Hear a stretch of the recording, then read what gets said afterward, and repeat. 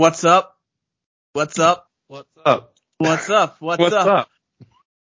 So, it's a new rule here on Jobbing Out. It can only be two of us at a time. No, my new nickname is The Constant. Now you're the constant. It was me for a little while there. I feel like there was a stretch where everybody was going out. I was the constant, but no. Yeah, it's just the two of us. Glenn is, I don't know, doing something. Very busy. He's a secret, I don't know. He's doing something. And, so it's just me and Brandon today. And, I've got a lot to talk about because I haven't gotten to talk for 2 weeks. I'm sure Brandon has a lot to talk about because he probably watched Smackdown over and over again from Friday and has a lot to say about that. So, yeah. I mean, and since I got screamed at last week over and over again and I could talk without being screamed at, that would be great. I actually missed last week's episode. Not really. I'm just assuming no one's going to listen and see if that's true, but, Look, if you told me that Glenn yelled at you for 2 hours, I could absolutely buy that. That's exactly what happened last week. It makes sense. I mean, I think what happened, what was a little bit weird about last week is you have what happened at Money in the Bank, right? This, momentous loss for Roman Reigns, this big, huge moment for Jey Uso, the potential for what could be, right? Mm-hmm. And I think we texted about this a little bit, like over the July 4th weekend. It's like that all happens. And then you have Raw, which was a good show, right? It wasn't a bad show. It was a good Raw, mm-hmm. but they're not on it. Right. And so then when we come on here to do a podcast on Wednesday or whatever, the last thing we saw was Raw, not the Bloodline stuff. And so it made it a little bit weird for me to talk about it because what I was focused on was how underwhelming and it's unfortunate because Glenn, this is the thing Glenn kind of yelled at me for. Cause I was like, what they're doing on Raw in the main event is actually very interesting. But the problem is that the other thing is so much better that it kind of doesn't excite me. Like, if you take what they're doing with Seth and Damian Priest and Finn Balor and like, that is all well done, right? Like, sure. But they have made the title feel so much lesser than, mm-hmm. and done so much good work with Jey Uso that like I'm just like, where's that? You know what I mean? Like, no, I mean, look, there's a lot of discussion about Smackdown over the past week. We're recording this on Wednesday, by the way. So we probably won't be talking any Dynamite or anything. So just a heads up on that. But it's that WWE and yes, WWE as a whole is hot right now. Cody is hot right now. But really, when you're saying that WWE is hitting another gear, you're saying the Bloodline is hitting another gear.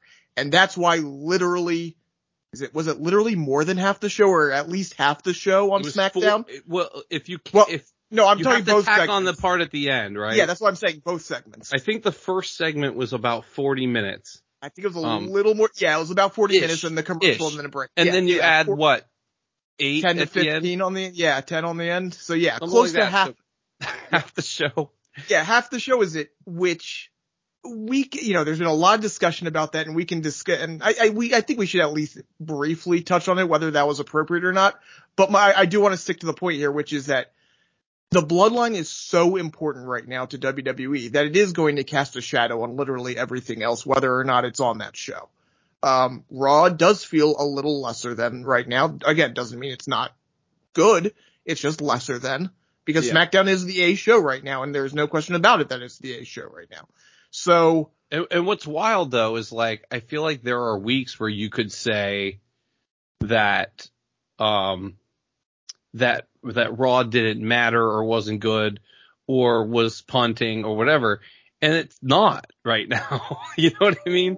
It's just that the other thing, I mean, we could even say, we know that there are things even on SmackDown that are good and that are if you believe some of the reporting, like there's some bullets in the gun there that they're afraid to fire because they think they're going to get overshadowed by this right now. Oh yeah, well, look, the fact that LA Knight was not on SmackDown is another thing we can talk about. And but it's not because they don't want to put him on the show, because the reports are the complete opposite of that. Well, look, you can just tell by their social media how yeah. They're figuring out a way to do it. So this is the thing I got yelled at for. Yeah, go ahead. Sorry. But at the same time, God, we're going in so many different directions right now. LA Knight should have been on that show. We'll sort it out. We'll sort that out. But I'm only saying to say that, we'll save that. Yes, you're not wrong. And, the numbers they got on that segment online would prove you right. Right? Like, I think that the streaming numbers were like as strong as the Bloodline video. Right. That's insane. Because you've got one thing that's the complete cornerstone of the program, and you've got another thing that was, for all intents and purposes, a throwaway segment for the crowd that they just recorded, right? They made sure the crowd was happy by doing a dark match or a dark segment. Right. And was that before or after the show? I think before. I don't know for sure. We could probably text AJ and find out. Well, I'm very curious about that, because I wonder if they did that to keep people from chanting for him during the show. I mean, I don't think you ever. Listen. It was before. I was gonna say that. I wonder if there was some thought to that. I don't think there's anyone that really thought they'd chant that through the Bloodline part, but the rest of the show through anything else. Yeah.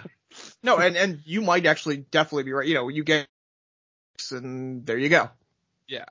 And because then, they got him out there. They clearly put him in a position where, and this is the part that I guess we'll go ahead and talk about it very briefly, because there's not a ton to say about it. But, I think, so what I said to Glenn last week, and that he pushed back on, is that I think, there's a lot of people, I don't know how much online, wrestling Twitter stuff you looked at while you were away.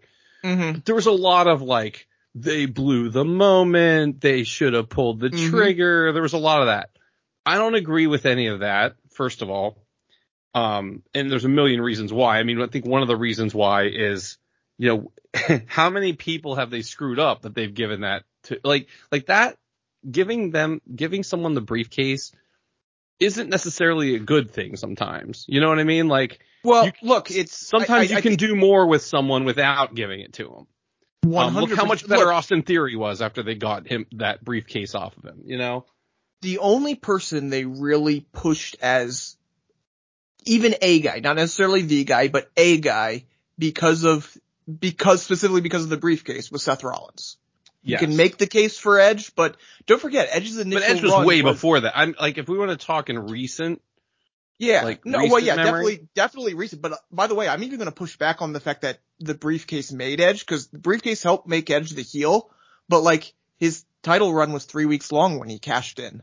He wasn't really the Edge that we think about until a few years later after that, when he, didn't he do it twice?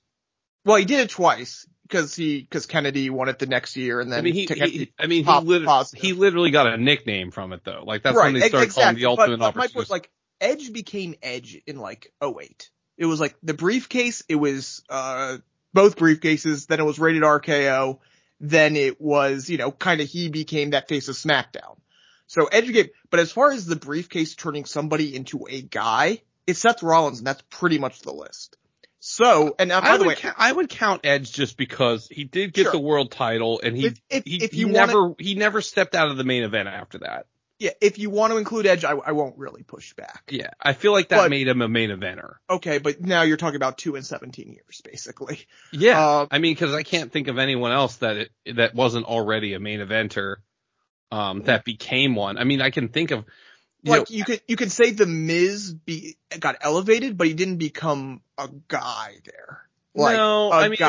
I think it temporarily. I mean, I think if you. he main evented Mania because really wanted to really be particular, you could say maybe. But I think that there was other things that elevated him prior to that. But here's my point. If people are clamoring for LA Knight to be the guy, or at least a guy, a long-term, or relatively long-term. Yeah, there's other things that'll be more effective than that, than giving him the Yes, briefcase. like the way you want it is for him to chase. You want him to do something real. You want him to establish himself fully and then win that title at a major moment. You want to build that. You don't want the briefcase. What you're saying is a perfect segue to what I was going to tell you, which is that I got sort of pushback from Glenn on that point where so what I said, not that point of this is my interpretation of what they're doing that he pushed back on. My interpretation of what I saw on Saturday is that they fully recognize that now, because you don't do that with a guy like that if you're not trying to stoke the flame. You know what I mean? Like, they made him the false winner, right? They made him the person that everyone's freaking out when he's touching it and just to take it away. And they knew at that point, they know how that crowd's reacting to him. And so if you weren't, it's like, it goes back to, whatever year that was when they like didn't even want Daniel Bryan in the Royal Rumble. You know what I mean? Right. Because they knew what would happen when someone eliminated him. This is the opposite of that. They knew exactly the way the crowd was going to react. They wanted all that heat on Damian Priest, right? And I think that you don't do what they did at MSG if they don't realize they need to figure something out for this guy. And he was pushing back on it, saying, no, they still don't care. They don't really know what they're doing with him. And I disagree. I think they realize that they've got something here. I mean, the merch numbers just came out. He was in the top 5. He has one item. I think he has 2 items now, but he had one item in June. And he was in the top 5 sales with people like Cody Rhodes, Roman Reigns, Stone Cold and the NWO, which by the way is hilarious that those are 2 of the top 5. Right, but like 2 of those people, like let's not count the heritage things. Right. 2 of the current people that he was in the top 5 with have like 100 items. And it's the 2 guys, the guys who are anointed the guys, Cody and Roman, and then LA Knight. And I'm not overstating it to tell you like he needs to be like the champion and all this stuff. I'm just saying like I think they recognize that. I mean, I think that, I think they're going to feature him more prominently. I think they're going to turn him face, like in a more, I still think they keep him sort of that sassy character because that's what everybody likes. But it's like, but The Rock was that way when he was the face. It's very Rock. And I'm not going to go as far as, the Kevin Nash stuff because I think that's silly. But there definitely is something there that reminds me of him a little bit. There's some Stone Cold in there, right? Like there's the walk, like he's got the look, like there's some Scott Hall in there, like with the gear, like there's these little pieces of people who worked,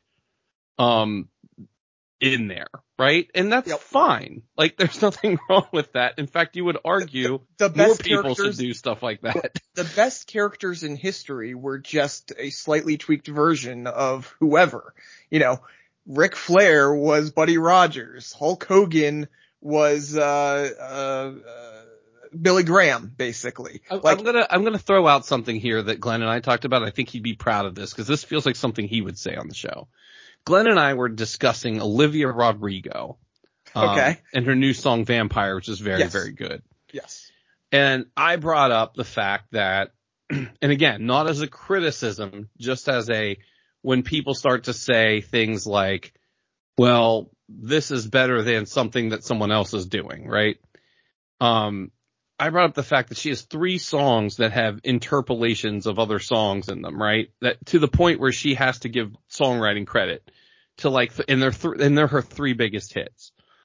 And 2 of them are Taylor Swift and the other one is Paramore, I believe, that she has to give songwriting credits to. And we were talking about that. I was like, just the little asterisks, like it doesn't bother me. I still like the songs. I don't care. But there is an asterisk of like, that, right? And, when him and I were talking, like something he brought up was like, well, I'd much rather hear a really good song that came from a part of another really good song than a completely original shitty song, right? Yeah. That sort of translates here. Like, if you're telling me that he figured out something, I mean, listen, the Kevin Nash stuff was stupid, but I will say, I just noticed he started doing that elbow, and that wasn't a thing before. Like that just started, like in the last couple of weeks. The elbow. Did you see that?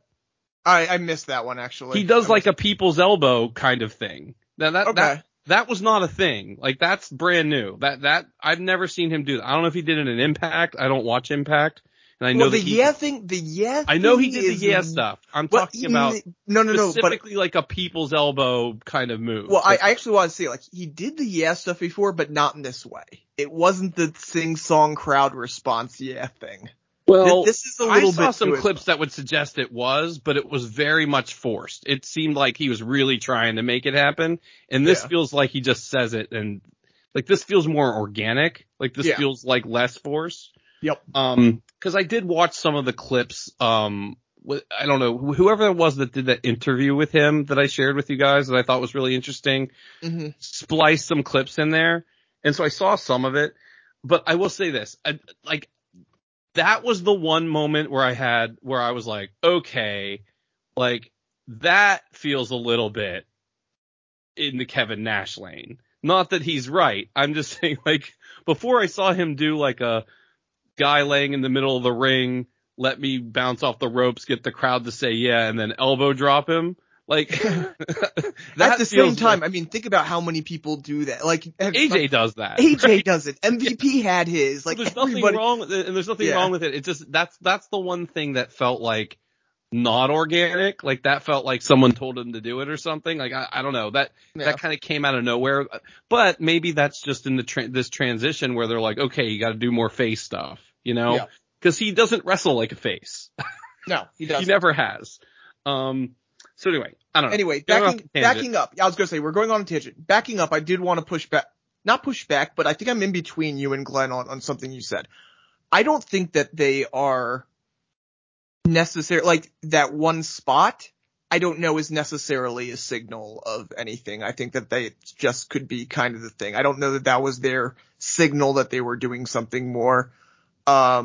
No, it's not signal. I just felt like it was them recognizing what he is. And that's now. The thing. I don't know that we said for weeks that they didn't recognize what they had, right? Like we said for weeks, like, why would you have Santos Escobar go out there and cut the most babyface promo of all babyface promos and have this guy interrupt when you're just going to have the fans turn on Santos Escobar with him out there? Right. Now they're not doing that. You know, they definitely recognize him.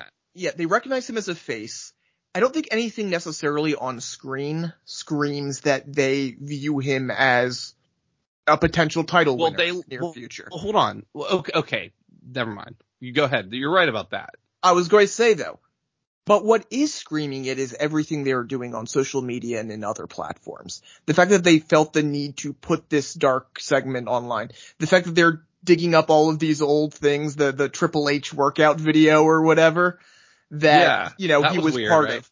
Well, like, I thought it was also curious that they had him cut the promo he cut before Money in the Bank. Exactly. I've been doing this for 20 years and that whole thing.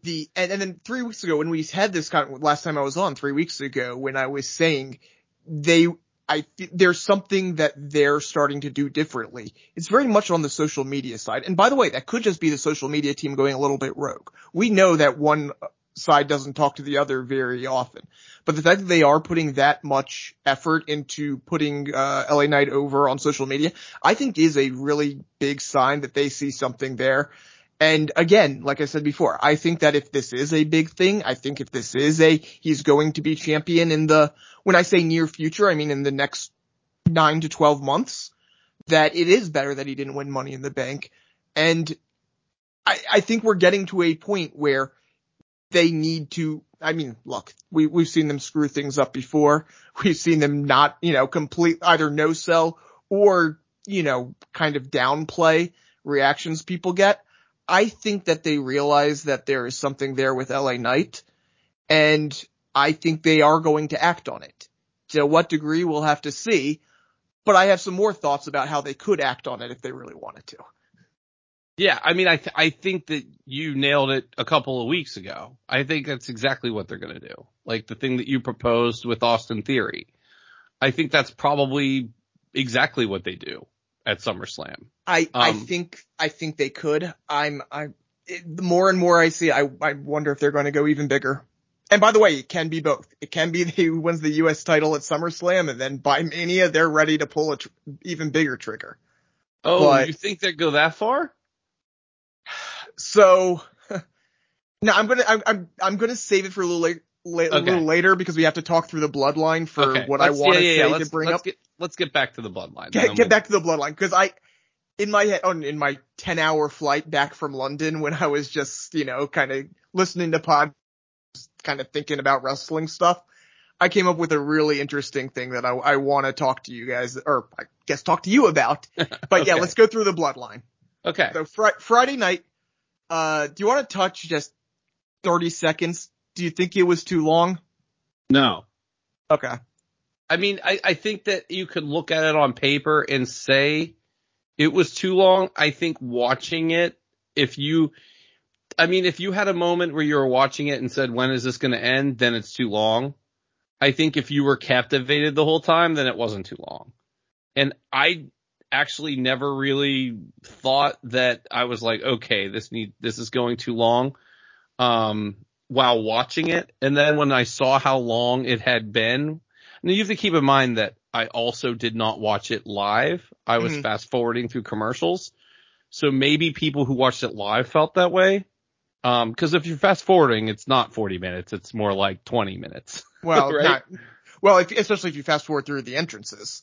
Like, I don't fast forward through anything but the commercials. They only had one commercial break during that first segment. I thought there were two. I think there was only one. Oh, right. Because then the rest of the show, there was like a million commercials. Exactly. They did two back to back in the next segment, basically. That's right. They did like an entrance and a commercial break.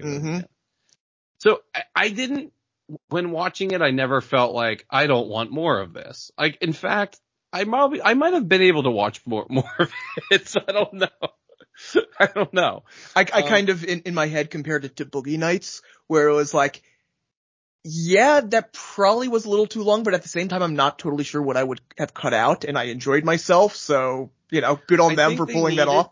Yeah, and I think they needed the length to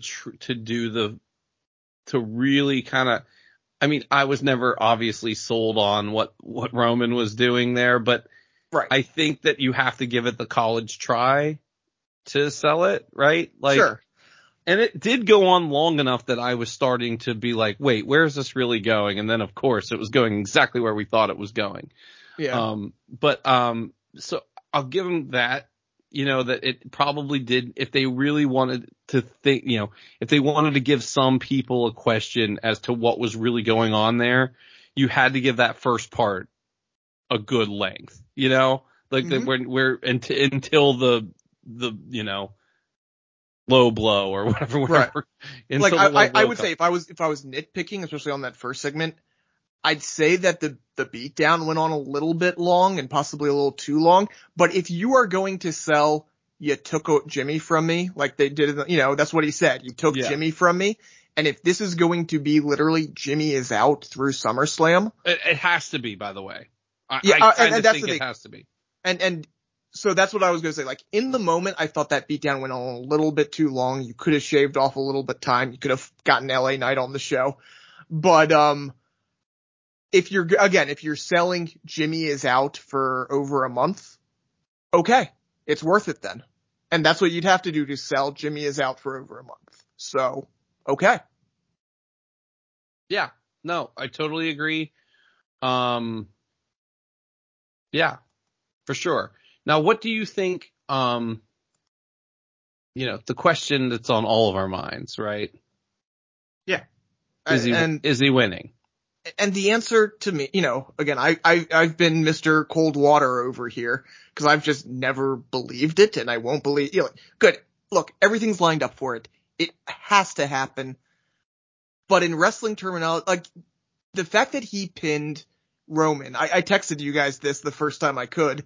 When I had service over there, the fact that he pinned Roman to me screams he's not winning. That is WWE saying Jay got his big moment. He got his big deserving moment. This is the thing no one else could do. Even if he loses here, you can say he has this moment. It put him in a better position. And because of that, he's not going to win at SummerSlam. I'm not saying I agree with it. I'm not saying it's the right thing. I'm not even going to say it's sort of the right thing. Though, I will say that, you look at these ratings right now, and I think they're going to be even less inclined to take the title off of him anytime soon, because these ratings are just completely out of control. So even if from a story side, the business side screams, you don't mess with what you have right now. But again, I think that they're probably right now, I think, based on what we saw at Money in the Bank. Look, I want it to happen. It should happen. Glenn's right. This is the story. I'll push back on another aspect of Glenn. The Roman can win it back right away. We can talk about that in a second if we want to. But no, I don't think he's going to win. So there's another wrestling. So first of all, I'll push back a little bit on the wrestling trope part of this because there's two sides to that, right? The thing I brought up a couple of weeks ago that ended up coming to fruition was, we said in wrestling, if you're doing this match at SummerSlam, that means Jay's pinning Roman here. And just none of us believed they would do it, right? But like I said, I believe I said on the show, and we talked about it last week, if this was anyone other than Roman, we 1,000% would have said that was what was happening. If it was Seth Rollins, we would have been like, oh yeah, he's going to pin him to set up the title match. Yep. And sure enough, that's exactly what they did. Now, go back into what you said about wrestling tropes. That doesn't always mean the person's losing. Sometimes that person does win the title because that's just the match that's set up. Now, in this specific situation, we're Groundhog's Day, right? It gives us pause because of who it is and what it signifies. Well, and you took away the moment of being, to win the title being the first one to pin him. That's right. Relevant. That is relevant. And it's what we pushed back on a few weeks ago. What Glenn said last week basically is after you do that, the only person that gets elevated by beating him for the title now is Jay. And if anyone else does it, it's lesser than because he's been pinned. I agree 100%. So what I pushed back on is I said, yeah, but you could also make the argument that Roman was beaten by the Usos, because there were two people doing stuff to him after Solo was thrown over the table or whatever. And it's what I was saying. Remember at the beginning of the conversation and when we were starting to talk about this, and I said, I kind of feel like the big moment could be the Usos going over Roman and not necessarily Jay. And this is kind of what I was talking about, was like that. Well, but I mean, Glenn made the point that they made a point to make sure it was Jay, right? Correct. Like he didn't get pinned with the one and done. He got pinned with Jay doing his splash off the top rope, right? So even though it's the last thing you saw, if I was Roman, I'd come out and say, yeah, two guys were beating me up, or whatever. Now, the only other thing I will say is there is a scenario that I think I painted a few weeks ago and that we brought back up last week. At some point, they're going to want to turn Roman Reigns face again, especially if he's going to be coming back to do, John Cena type things or whatever, or particularly, we call it the Brock schedule. We can't call it that anymore. It's more like the John Cena schedule. And at some point, it's going to be in their best interest to have him be fit. I mean, I would think, right? Like, The Rock doesn't come back to be a bad guy, Right. And so there was a scenario I painted where, like, you could, if you wanted to have Jay win, you could have Damian Priest come out to cash in, and you could have Roman stop him. If there's some moment of, again, you got to do a lot of work to make that make sense. But you're saying Jay, okay, I see it. So Jay wins and then after the match. After the match, Damian Priest comes to cash in and Roman's the one that stops him. Yeah, I think that's too messy in the moment. Then Solo beats up Roman Reigns. Yeah. Again, if you're going to pull the trigger on Jay winning the match, I think you have to go out with simply Jay standing tall in the ring. Like so that. Here's another question, because Glenn sort of brought this up. Do you think the Bloodline continues as a thing in whatever capacity that it is, right? Like, do you think there's a version of the Bloodline that continues to move forward in either scenario? Okay. So obviously if Roman wins, then yes, clearly. The Heyman, Solo, Roman, and if they want to find another Samoan somewhere, they can always do that because there are plenty out there. If Jay wins, so let's just kind of go forward with we all be happy Jay wins here, because I think that's a more interesting conversation right now, and we can go back to both. But right now, let's kind of live in the world where they're going to tell the story. Jay is going to win at SummerSlam. And that's what happens. What's your definition of the Bloodline, I guess is the question. Because right, do they form is there like a version like Triple H's DX, right? Is there like a non-Roman Reigns version of the Bloodline? Is my question. I would say, because I don't know if you can do a Roman Reigns version of it if he loses, right? You can. I guess losing is irrelevant. It matters whether he's there, right? It matters whether he's there, and it matters what exactly he's doing. Because, and I've been pushing back on this idea over and over again, and the more I think about it, the more I hate it even more, about the idea of Jay winning, Roman getting it back in a pretty quick fashion, and then we go on towards WrestleMania almost like nothing happened. Not that nothing happened, obviously. They'll tell the story, and part of the story, which I actually really like, and we're starting to see a little bit on Friday, is the idea of when you're you're getting a more deranged Roman out of it. A guy who's seen the cracks in his armor, you had the Usos get stripped away from him. And I think we're going to start seeing an even more paranoid, unhinged Roman, which I really, really like. I think that's an interesting wrinkle in all of this. But I really hate the idea of Jay wins, Roman wins it back, and you move on there. Because then the story, I think this story needs to close. If Jay is going over, that Jay goes over. Jay doesn't have to hold the title for a long time. If you want Damian Priest to cash in relatively quickly, if you want Solo to take the title from Jay, I'm okay with that. But he needs to have that win over Roman. And if I'm them, if he wins at SummerSlam, I don't have a rematch for a long time. I let the story be Jay beat Roman. Because if, let's say in October, Roman wins it back, well then the story is Jay got one lucky pin on him, but he wasn't better than Roman. And I think that does, when we look back on this in 5 years, 10 years, it muddles that greatest story ever thing. Yeah. I mean, I think you have to think of it that way. I mean, until they can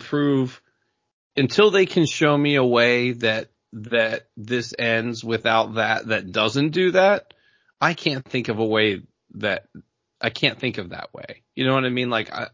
To me, it's a one-way street. Yeah. You gotta go that. So, going back to what I said before about this idea that I had, this is going to get wonky, but I kind of love it the more I think about it. So we're going to acknowledge here, okay, we're living in the world where they're pulling the trigger, Jay is winning. Okay. We're also going to live in a world where, look, we know Jay's not going into WrestleMania as the champion. He's not going to have a long reign, but he could have a few months or whatever.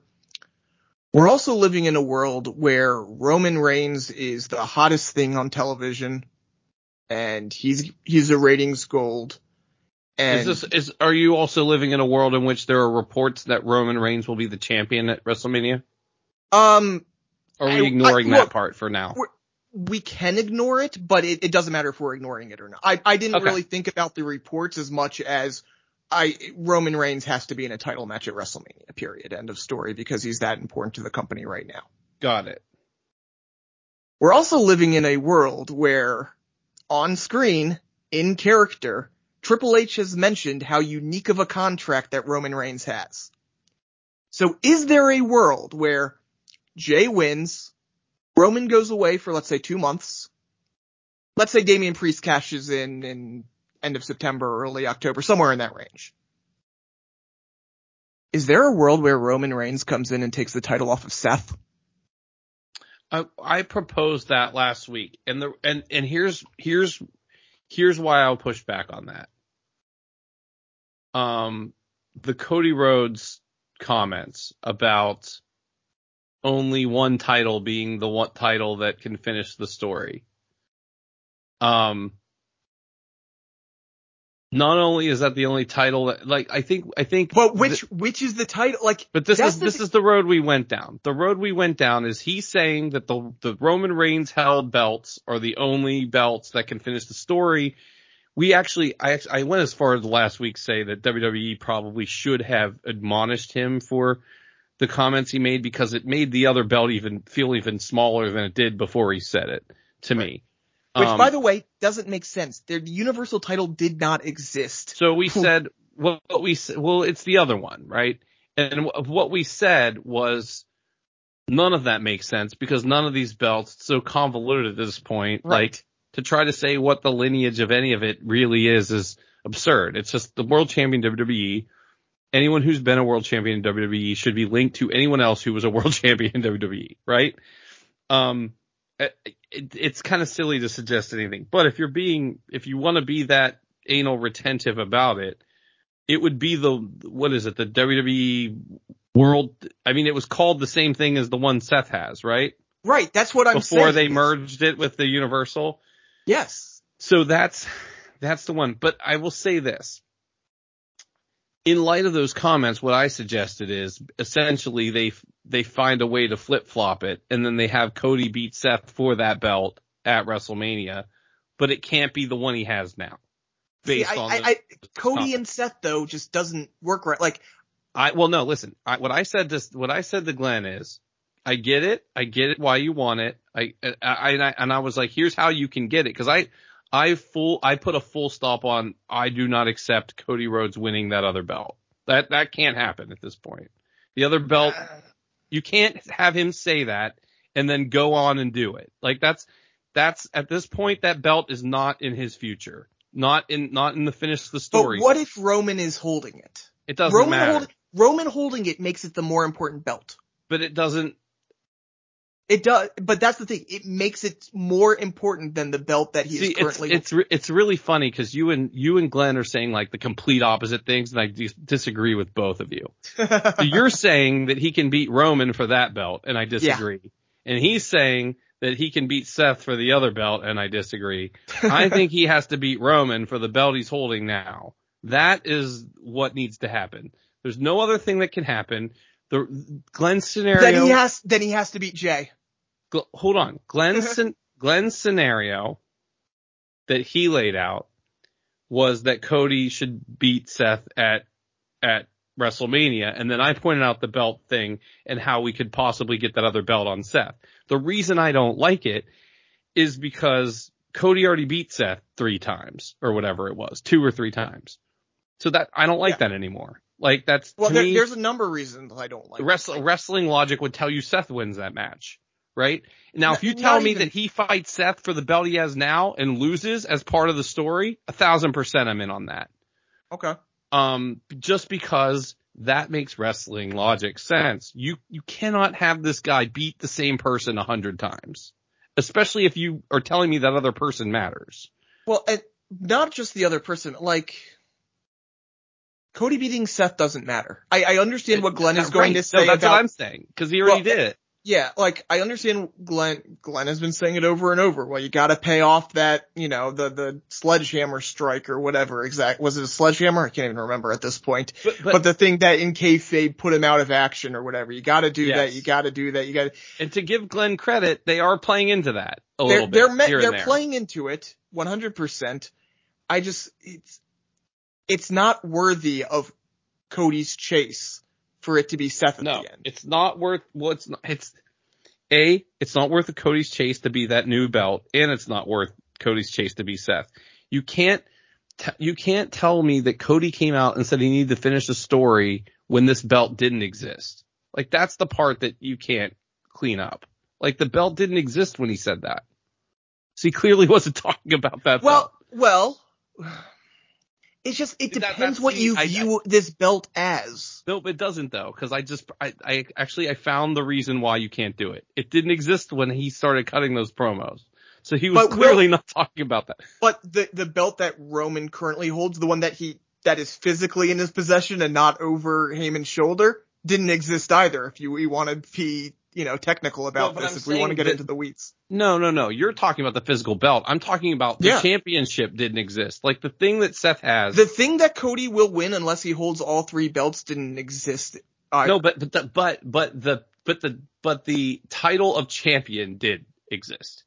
And the title of champion had been not WWE World Universal to the Stars champion. You can't listen. If you're going to try to tell me there's no difference between that and what Seth is called, that's insane. Well, I'm the saying thing that Seth is called, and we're not talking belts. I'm talking the title of champion.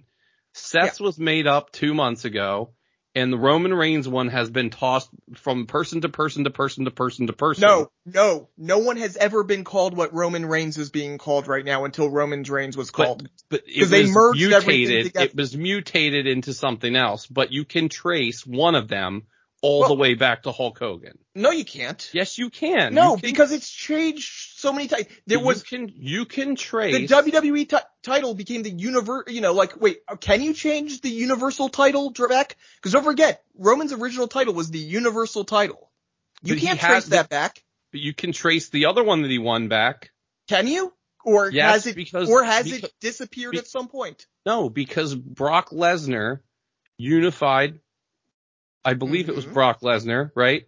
Unified the other two championships, which you can very much trace back to all of those things. That's the title that he beat Brock Lesnar for, Roman Reigns beat Brock Lesnar for, it was Randy Orton had the two belts, right? Randy Orton had the two. Who did they make the new belt? I can't remember who they made the new belt for, but I remember Randy Orton carrying two belts around Daniel Bryan. It was Daniel Bryan, right? Yeah, well, it was Cena versus Orton, and then no, but Daniel Bryan held the two belts at WrestleMania, and then that's when it turned into the one belt, right?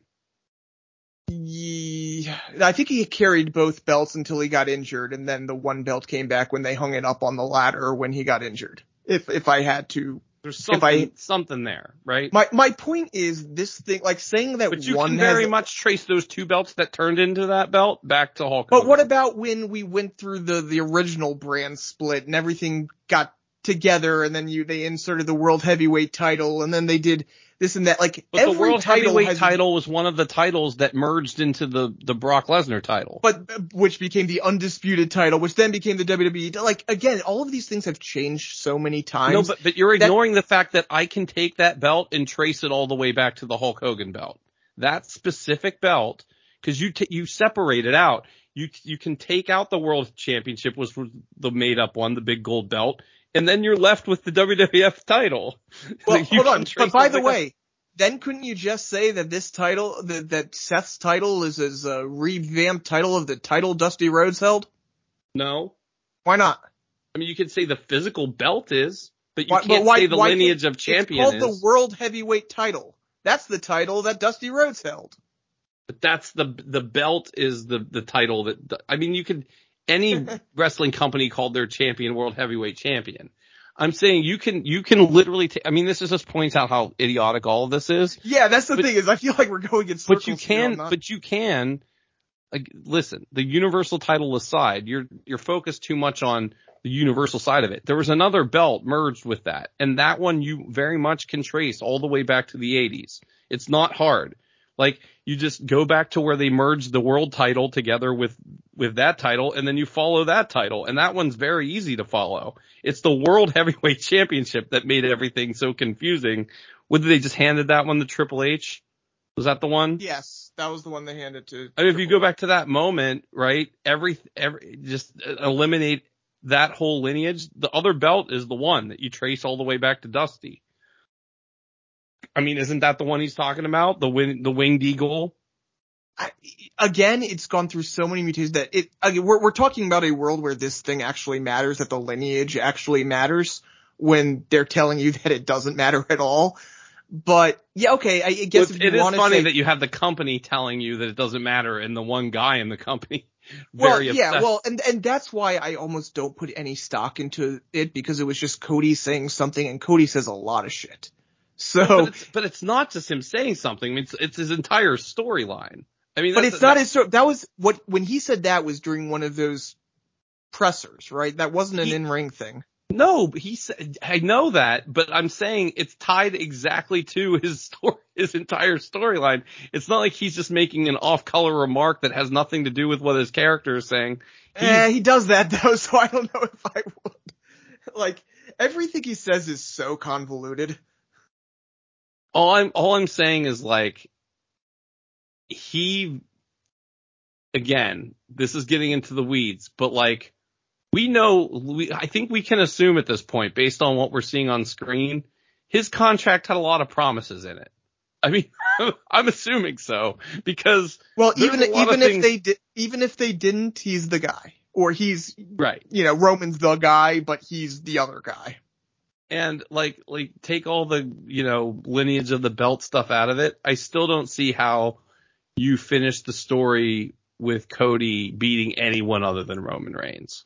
And I just don't. Yes. And that I will agree with. And again, it's why I brought up this other thing. But if you're doing that, then you don't need to switch the belts because I don't think Jay's winning.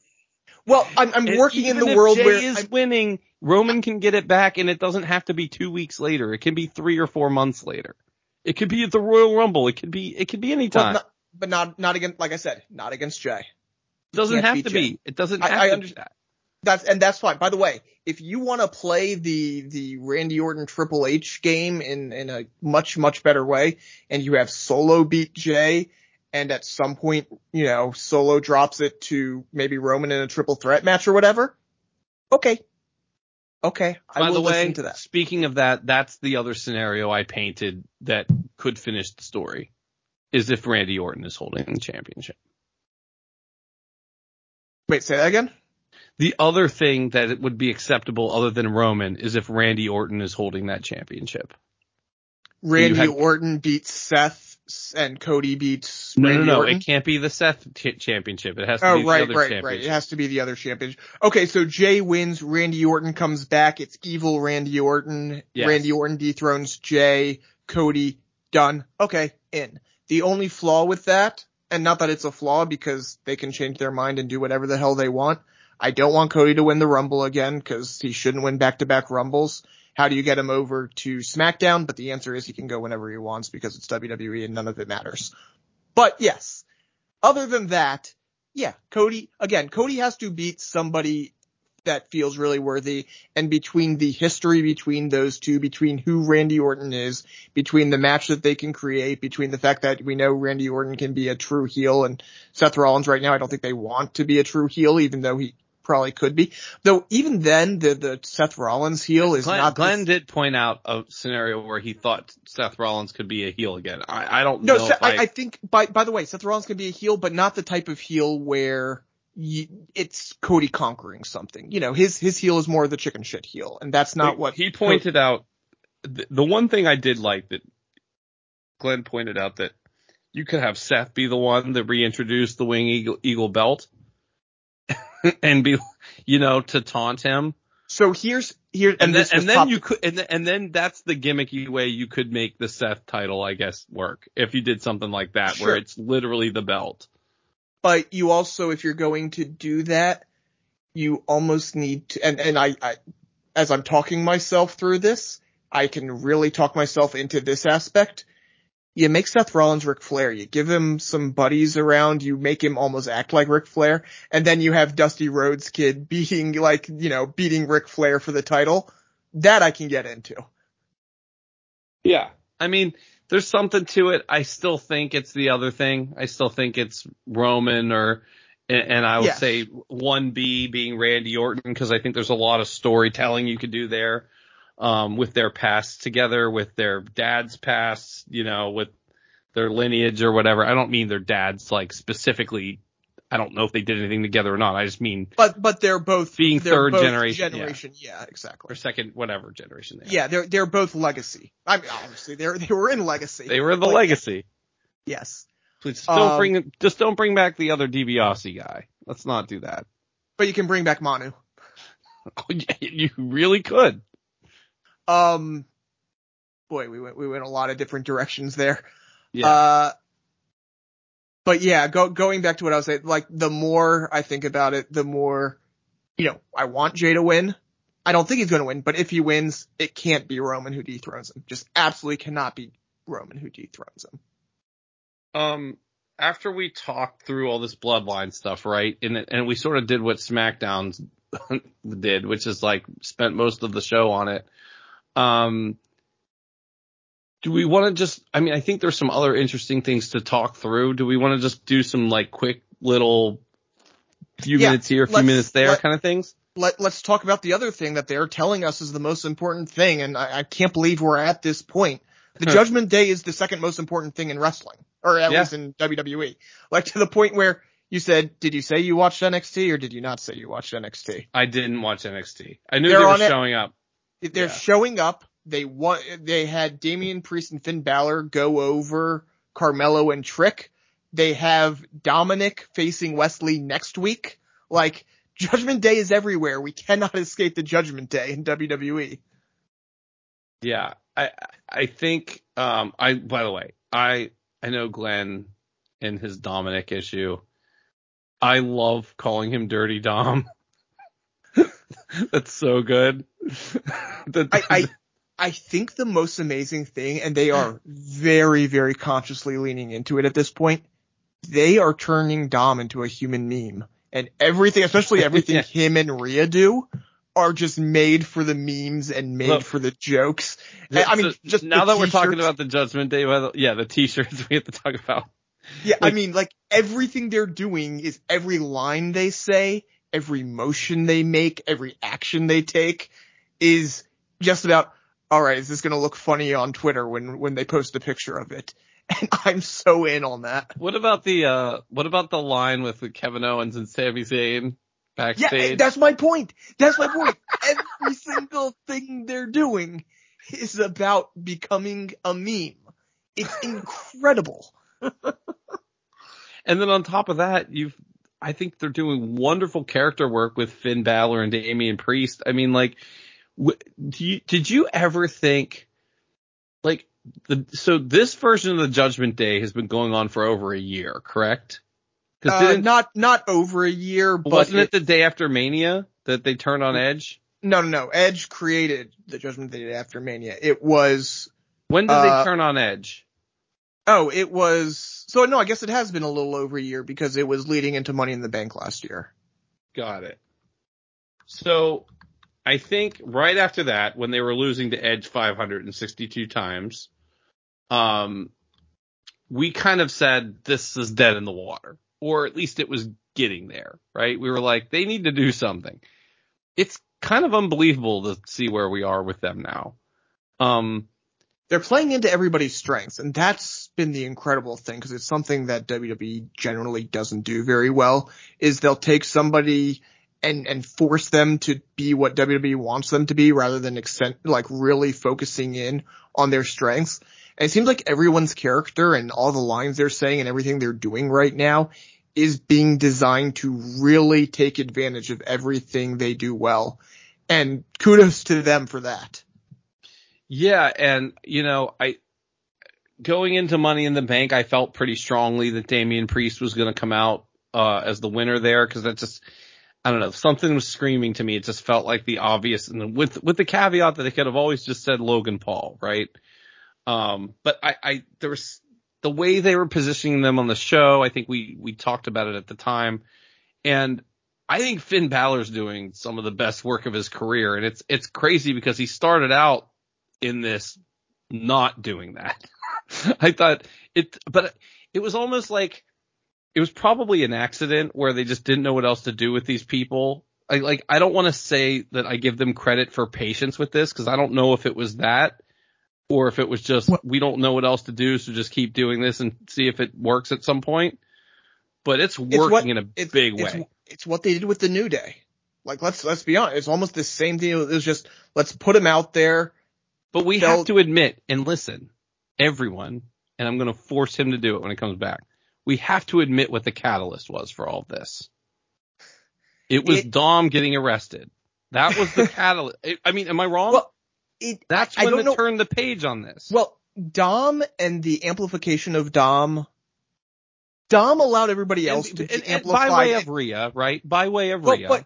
But it allowed Rhea to be Rhea. It allowed her to be that, dominating figure.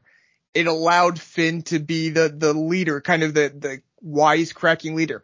It allowed, I almost said Punishment Martinez, Damian Priest to be that looming figure over all of the processes. Like, Dom's presence just made everybody who they were and allowed them to be who they were. Because before Dom, everybody was trying to be more, and because they were playing off of each other, their shadow wasn't cast as long, if that makes sense.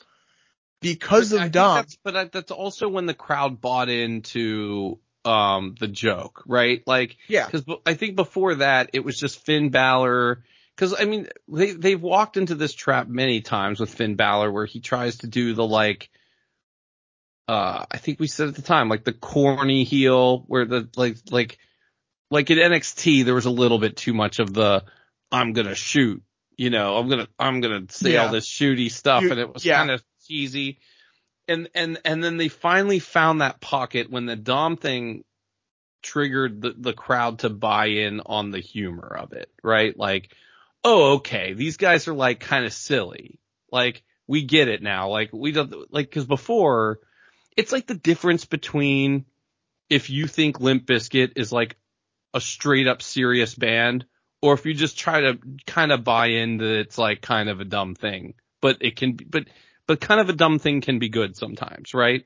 Like, you don't have to take this at its face value of like, oh, this is like a dark group being super serious, and like you have to take it on its face value, and that's the only thing it is. It's like you're kind of in on the joke. You're kind of in on the gimmick here. And I think the Dom thing really turned the corner, because like, it's like, it's hilarious that they're calling him Dirty Dom. What was the line? It was like he got his stamina up in prison or something like that. Yeah, right. Yeah, it was basically that. It's like he developed his stamina in prison, and Sammy said, "Wait, what do you think he meant by that?"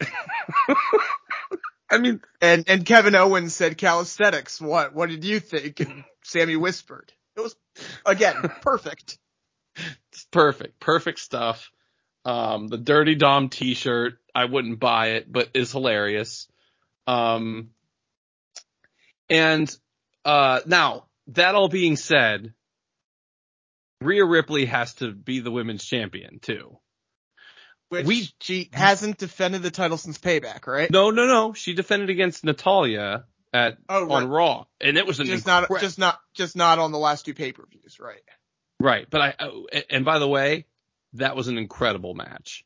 Incredible match. Should have been on a pay-per-view. That was. Did you watch that match? Yeah, I did catch that match. They beat the shit out of each other. I mean, that match was crazy. Well, that's one of those ones where, like, it got 2 segs. I think maybe 3. It was long. Yeah. It was fantastic. It's one of those things where WWE makes you forget just how good Natalya is because of the way they use her. It's just like pretty much once a year, they let her do something, and you're like, oh yeah, Natalya can go. Well, that was one of those things where, like, I was watching it, and as I was watching it, I was like, man, I hope people realize how good this is, because, like you said, Natalya doesn't get enough time on air. She doesn't get enough credit for how good she is. And sure enough, like, I think in the notes the next day, there was just nothing but backstage, like, about how impressed everybody was backstage, to the degree that I almost was like, well, did they forget who these people are? Like, everybody was so overwhelmingly, happy about how good the match was. I'm like, yeah, you gave them 17 minutes or whatever. Of course it was good, like, These are two of the best in the world. But yes, you're right though. She has to do something, and the problem is right now on Raw, I don't, and especially with, we know what it is. I mean, they're teasing it it's going to be Raquel, but I don't know how you get there. I mean, you get there eventually. And by the way, if you wanted to tell me that's the Mania the Mania. No, they're saying title, it's a SummerSlam match. Well, that doesn't make it. Well, I shouldn't say it doesn't make any sense, because of course it makes sense that you would put the tag titles on someone and then completely ignore the tag titles. That would make all the sense in the world, actually. But in a world where things go semi-logically, it makes no sense at all for that to be the case. Yeah, I mean, listen, at first I thought it was just one of those long game kind of teasers, but after they've done it 3 times now, it's pretty clear. And then, I mean, of course I've seen, Meltzer's proposed card or whatever, and that's on it, right? But before I saw that, I feel like they've hinted at this enough that it made me feel like they're telling us something. Well, they've been telling the Raquel story for about a year now. I really thought that before Charlotte came in and took the title from Ronda, I really thought that that's the direction they were going for WrestleMania, that it was going to be Raquel beating Ronda at WrestleMania. So they think highly of Raquel. It's very clear they think highly of Raquel. I have absolutely no problem, in theory, with the idea of Rhea versus Raquel at SummerSlam. That's a huge match. It's not just a huge match. It's a, kind of turning the page match. Finally it's something without, the people who carried the division for much of the past 5 years. So all for that, except for the fact that you're just, I guess I shouldn't care that much about the women's tag titles. They've told us over and over it doesn't matter. So what is it, what's one more time? But we can acknowledge that's stupid. I won't acknowledge it's stupid yet, because if they do the thing where they defend them on SmackDown, then I'll give it a pass, just because that's what they've been doing. They pick a title, and whatever title it is, whether it's the U.S. title or the women's tag belts or the men's tag belts, they always seem to have a title match on the weekend of a pay-per-view on SmackDown. So while, I would love them to defend every belt on every pay-per-view, that's just not what they do. I can't think of the last time they've done it, including Night of Champions, right? Even Night of Champions. I think every title was defended at WrestleMania over the 2 nights. I think that's 2 nights though. Right, exactly. You can't use that as the base. I'm talking about every other time when they have one show, and it seems like their shows have been around 7-ish matches, right? Yeah, no, you're right. They don't tend to do it. It's just that they also. So that's the one pass I'll give them, is they've created a standard that one title is saved for SmackDown, which is a really big SmackDown, right? The one before, whatever, any of these pay-per-views, particularly, when they're overseas or something. Now, obviously this is in Detroit, so it's not the same thing, but that's the expectation they've created. And so I'll now, if they completely ignore it and that's not on there at all, then I'll I guess here's the question. How do you, because that's the thing they can tell about Raquel. She has to defend her tag belts the night before. Yeah. And that would just be tricky to properly tell the Raquel Rhea story while also telling a tag team story. But maybe the answer is it's not really a story. They just kind of have a match. And they're more about Raquel overcoming the odds or whatever. Which, whatever, right? Listen. Speaking of the tag titles, what did you and Glenn make of the Shayna promo last week? He didn't like it. He thinks, I'm really generalizing here, but he basically had nothing good to say about any of it. But we did point out how curious it is. So he thought it didn't make any sense. I went into the match saying, I don't know I can't remember what shows you're on and which ones you're not, but I feel like you were on the show when I said this, and maybe you weren't, but this depends when we were picking this. No, you weren't, because it was picks. Yeah. I said, what happens in this match depends on a couple of things, right? I said, it depends on if that Liv Morgan injury was real, because we don't know what the plan really was for the tag belts, right? We knew that Shayna and Ronda wanted to be a tag team But we also knew that that could just have been a plot device to get to where we are, right? Which is what it ended up being, right? But we don't know if that would have ended up with them winning the belts or not. So I don't know if the Liv Morgan injury was real. So that was part of me not knowing who to pick to win. And the other part of me that didn't know who to pick to win was, do they want to do Ronda Shayna at SummerSlam? Which is what I said on the pick show. And inevitably, it feels like both of those things were true, although we don't know if they still would have won the belts or not, even if the Liv Morgan injury wasn't real. But we do know they want to do Ronda Shayna at SummerSlam. Now, then, once you say we want to do Ronda Shayna at SummerSlam, well, then you have the conundrum of who's the heel and who's the face, right? And they clearly made a decision that they need to sort of make Shayna the face because they know they can't get Ronda to be cheered, but it's awkward, right? I did really enjoy, and I said this last week, I thought I really liked what Shayna did, and I really hope that it helps her. I am skeptical because I think, and this Glenn pointed out, like, it can't just be, well, we're cheering for her because we hate the other person. Because then as soon as that other person's not around, A, will the crowd still care? And B, will WWE care about her? Or is she just a device to get Ronda to leave WWE? Which is what it feels like, right? Sure. Based on the reporting. That the hard out, yeah.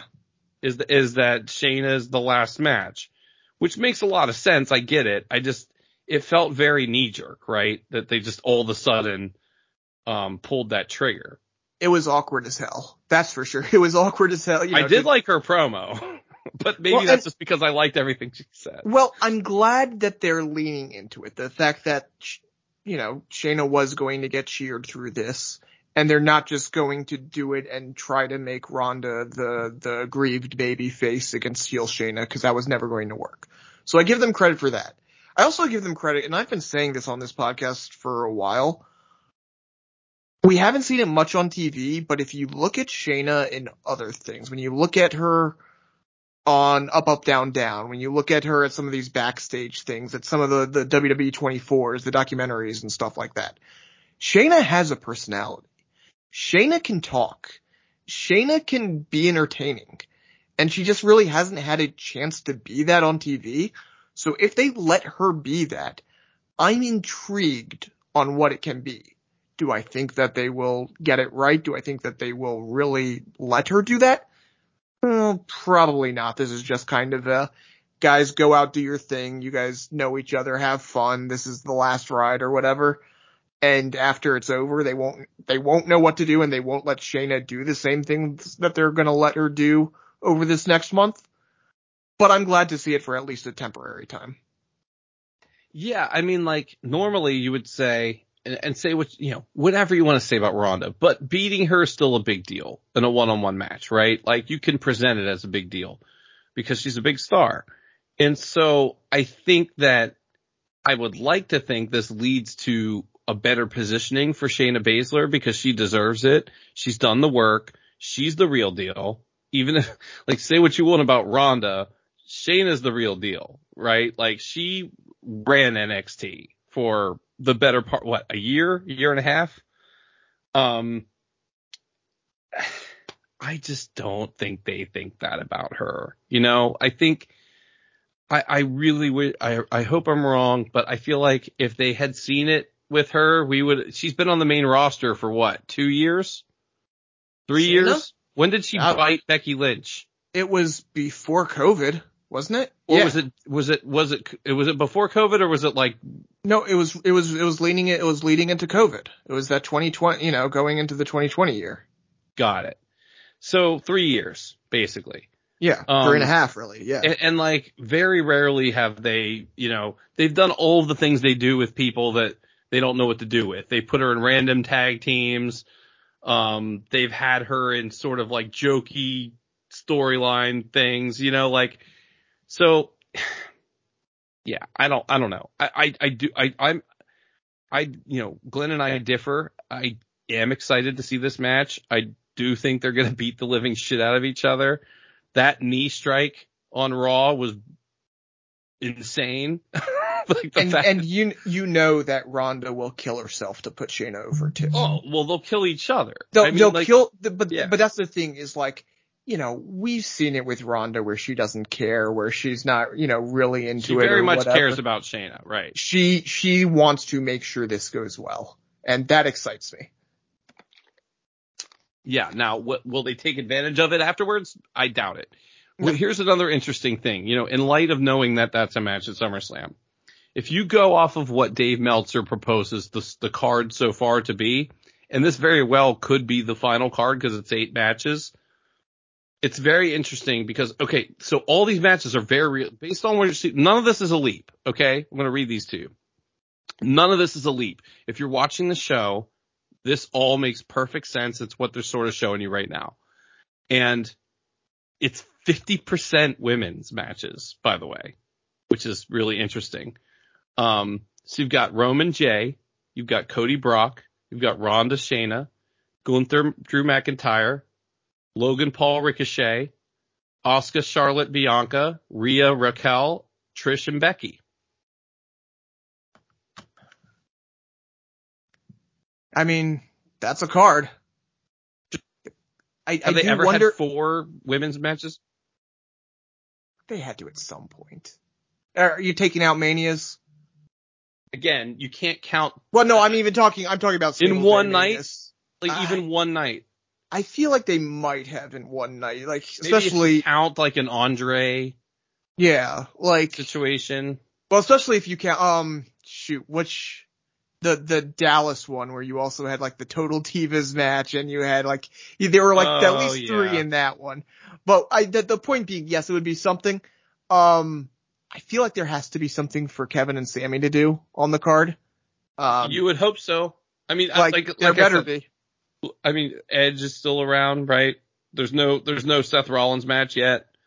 So a couple of those things need to be sorted out. Seth has to have a match. No, but again, I just proved my point about the belt because you didn't even notice that there was no match for that belt. Yeah. I by the way, I never fought you over where the belt stands right now. I know, I'm just being sassy. But which by the way, is it a triple threat? The Seth Rollins match? Mm-hmm. It very, very much could be. Like, it's not just a straight rematch, right? We talked about this last week. We feel like, I think I agreed with Glenn that the best thing to do would be just to do Finn again because Finn did get quote unquote cheated. I mean, like, you could make the argument that wasn't really a legitimate ending, to that match. So in theory, Finn should get a rematch.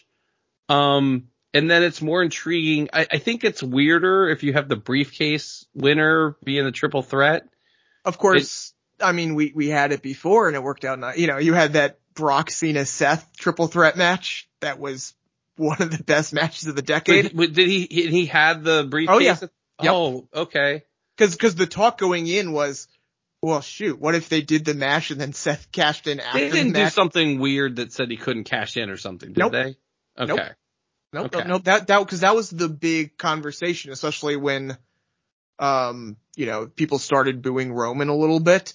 They were like, oh shit, are they going to you do this, you have him cash in, then Roman wins and we're not nearly as mad because it's Seth versus Roman for the title as it would be if it was Roman versus Brock. Yeah. I don't know. I think I like the idea of him dangling out there a little bit better than him being in the match. But with the story you're telling, he kind of has to be in the match, right?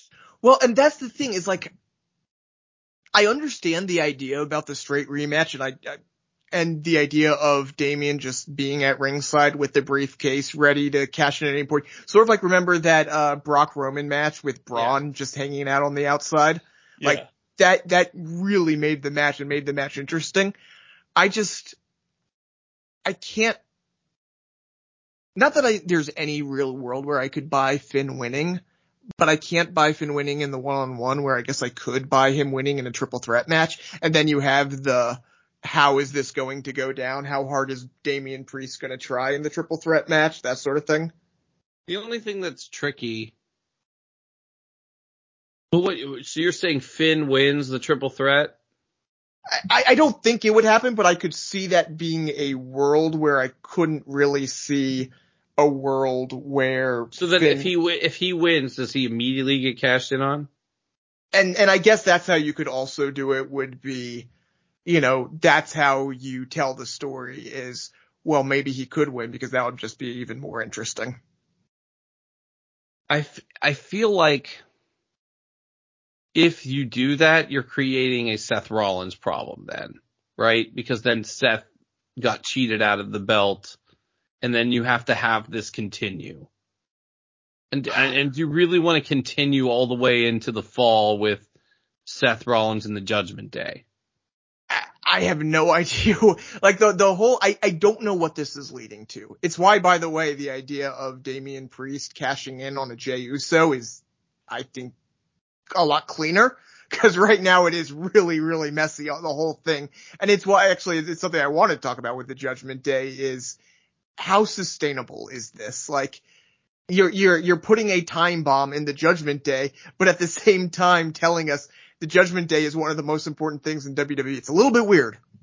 But you also have the history of the Judgment Day switching leaders before, right? Yeah, you do. Glenn, what do you think? I don't even know what we're talking about. Oh my God, look who it is. What is going on here? Who are you guys? Who is this other guy that's on this show? We already broke the rule. I said the new rule was only 2 people on. So yeah, we've already established that I am the constant. Oh, is that where we are now? That's where we are. I'm actually going to be away again in 2 weeks. I'm the constant. There you go. What are you guys talking about? Well, we were talking about how you set up the Raw title match, World Heavyweight title match, whether it's a singles match between Seth and Finn with Damian on the outside, whether it's a triple threat, and then it kind of also led into, the Judgment Day right now is basically, outside of the Bloodline, the most important thing in WWE. Yeah. And they've just inserted this ticking time bomb into the Judgment Day as well.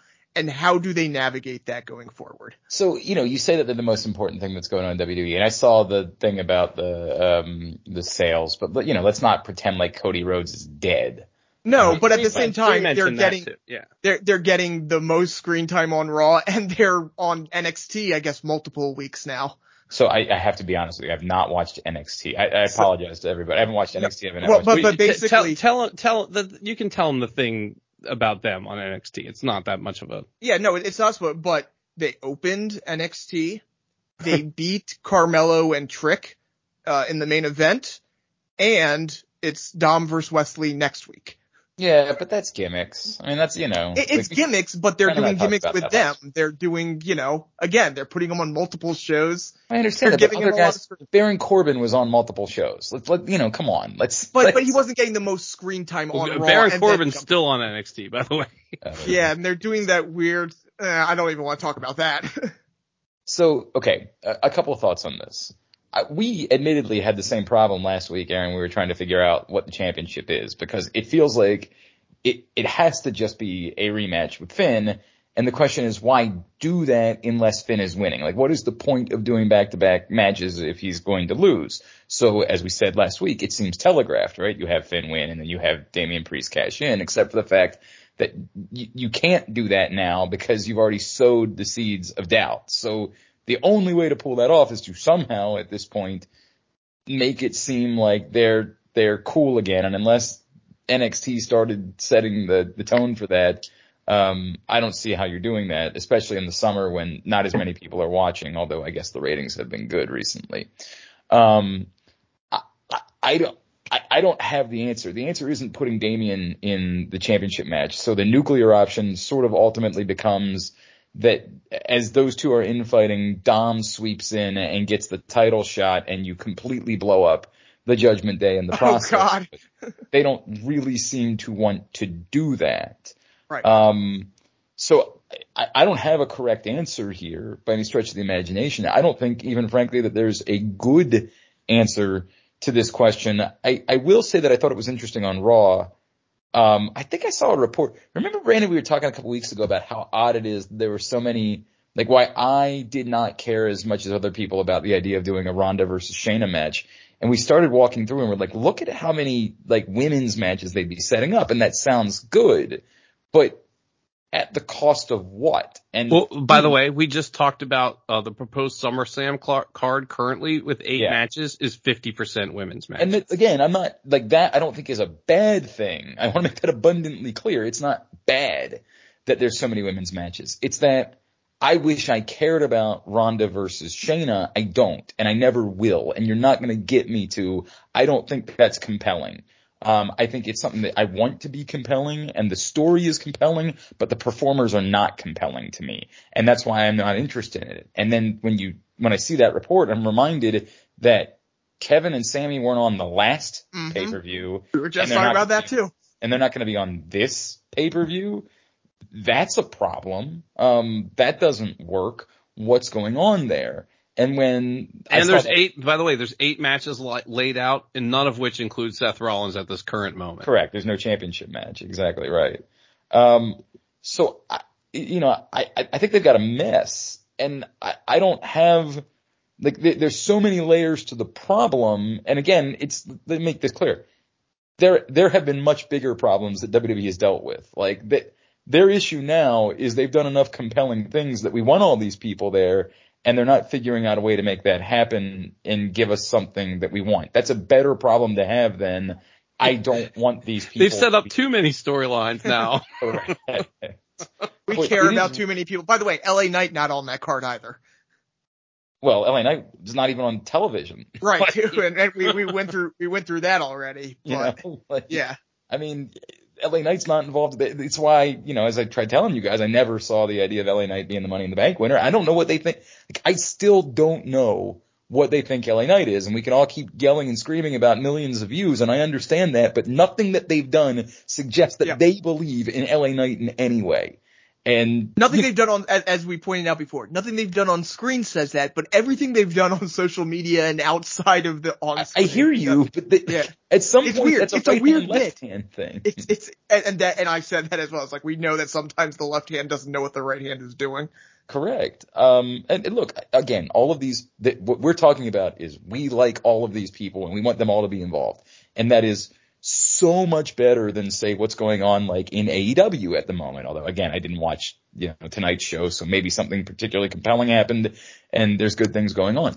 It's a great problem to have, but it's still a problem. Ultimately, I won't be surprised at all when the championship match is Dom. Like, I won't be even remotely surprised. There were reports that said that was. Could you imagine if Dom is in a title match at SummerSlam?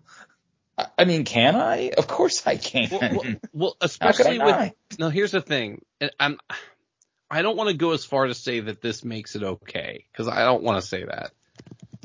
But with Damian Priest holding the Money in the Bank briefcase, it doesn't make it okay, but it like makes it more of a, like, if this was Payback, I would hear it more. Well, sure. It's a SummerSlam. Yes, that's the thing. If he was in Payback, if Dom had a title match at Payback, it makes wrestling sense. The problem is it's at SummerSlam, right? Like, if that was on Raw or something, then you'd be like, oh, it makes total sense, 100%. Do it. Did they ever get that match going? I can't remember. I gotta be honest with you. Wait, which match? Dom versus Seth? Dom, Seth. I gotta be honest with you. He fought him last Monday, and Damian Priest got him disqualified. And then they tried to do something else, and it turned into a 6-man tag, right? Oh, that's right. It was a really quick thing, and then the 6-man tag. So he kind of still owes him a match. I'm telling you. Not at SummerSlam. Okay, but at this point, how many, we're 2 weeks away? Something like that? 3 Raws, I think, yeah. I mean, why, this is the goofy part. I'm not defending it, because there's no justification for Dom Mysterio ever being in a championship match. But I guess what I'm saying is, listen, at this point, put some respect on Dirty Dom's name. Thank you, Dirty Dom, 100%. At this point, what else are you doing? Like, if you're just doing Finn for the sake of doing Finn, fine, but there's no justification in having Finn just lose consecutive pay-per-view championship matches. That doesn't make any sense.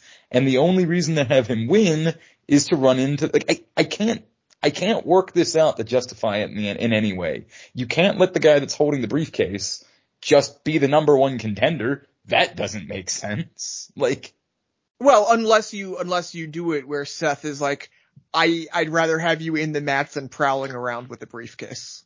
You can just have him say that. okay, but he still gets to have the briefcase afterwards. He does, but as I was saying, it's not the first time we've seen the Money in the Bank briefcase holder have a title match.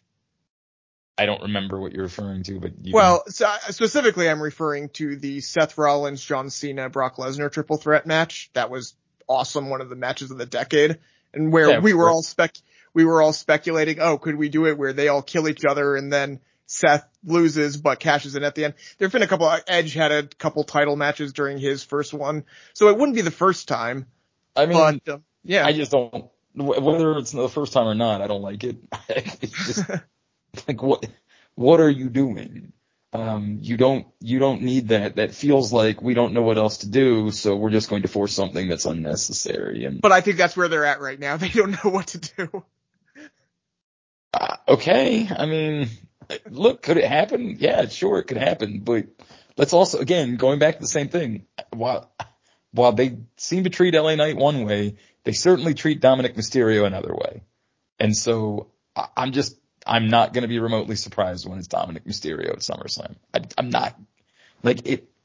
I mean, by the way, as weird as this is to say, Finn and Dom are almost interchangeable at this point because the story is what is Damian doing on the outside. No, because they're not interchangeable because Finn Balor has a specific gripe with Damian Priest. And the secondary part is they don't hate Finn Balor. People don't hate Finn Balor the way they hate Dominic Mysterio. Yes. So it is a different story when it's Dominic Mysterio. Fair. Yeah. Am I supposed to lead now? Because I don't know what you guys have talked about. We were sort of in the quick. Yeah, we were in quick. So we've show. already covered the Bloodline. We've already covered some fantasy booking with, from different things. We're kind of just especially How much did you talk about the next in line? What do you mean? What Cody said in the promo. Yeah, I mean, we didn't talk about that. Story of the week. Like and it's odd because I don't really know. Everyone's taking from it that they're like announcing it's Cody versus Roman at WrestleMania, which I think that it's going to be Cody versus Roman at WrestleMania. And again, the good news being, as I said before, you can get both of these things right. Like, you have the opportunity to. Do I believe you're going to? This week I'm back down from wherever I was, 51-49. I'm back down to like 41% belief that they'll actually get the first part right. I'm more like, the more they tease Solo, the more that it makes me think that they ultimately still think there's that part of this they have to do, which they absolutely don't. But that was fascinating to me because next in line would mean like next in not line. Mania. Which is why actually it's something we had talked about really briefly tangentially, is that if this is leading to Cody versus Roman, what if you burned the Cody Seth match and had Seth win? Brandon mentioned that. Yeah. When? Like in the next, or sometime in the next few months and over the fall. I mean, but the problem is the fall doesn't matter. No, that's exactly why you can do it. Yeah. You say you can do it, but I would argue the opposite, which is you shouldn't do it. That's the thing that's lingering shouldn't just be buried in the fall. Now, part of the problem is we're talking about just essentially punting the entirety of the fall, which is not, you can't do that as much as that's the thing is that if we're saying that the conclusion is Cody over Roman at WrestleMania. Yes. If we want to have that Seth thing tied up in any sort of way, but you have to almost wins. Is it really tied up? Yeah, because now it could be more of a respect thing. Because he's not, they don't, they're not, he's not a heel. I hear you, but it's tough to have Seth win and then say Cody's next in line. Right? No, because you have to do other things. No, he wins the Rumble, he does whatever. That's Cody's rock bottom, basically, and then he spends the next few months. By the way, we're also ignoring the fact that something else entirely could just interrupt him from being next in line, just like Brock Lesnar did. Sure. Because that's what that was too, But it's right? a weird thing. They were trying to sell that. Like the way that he repeated it twice at the end of the promo, they wanted that next in line, which again we know is and also. And then Randy Orton jumps out and RKO's him. But does Glenn sound weird to you, Brandon? Yeah, very weird, yeah. Okay, I was making sure it just wasn't my computer. What's going on? You're sounding very garbled. All right, I don't know. We'll reset. See you Almost then. like you're like laying right next to the microphone or something. Nothing has changed. All right, Okay. you sound better. Sounds now. better now. Okay. I don't know. But yeah, I mean, or it could, I mean, look, the idea of him saying, I'm next, and something keeps jumping in his way, there's something to that. I think Goldberg, say it. Just say it. It's Goldberg. I mean, you definitely could do that. I don't think he should, but you could. I mean, like, listen, we still don't know what the deal is with Randy Orton. That's the natural one, right? But it could be Goldberg. I mean, God. No. It's not Goldberg, stop it. I mean, what else could it be? That is good. Where's Lashley been? You got that? Okay. That's a thing. I'm listening. Yeah, I like that. As a detour. Yeah, well, no, not as a detour, as another 3-month detour.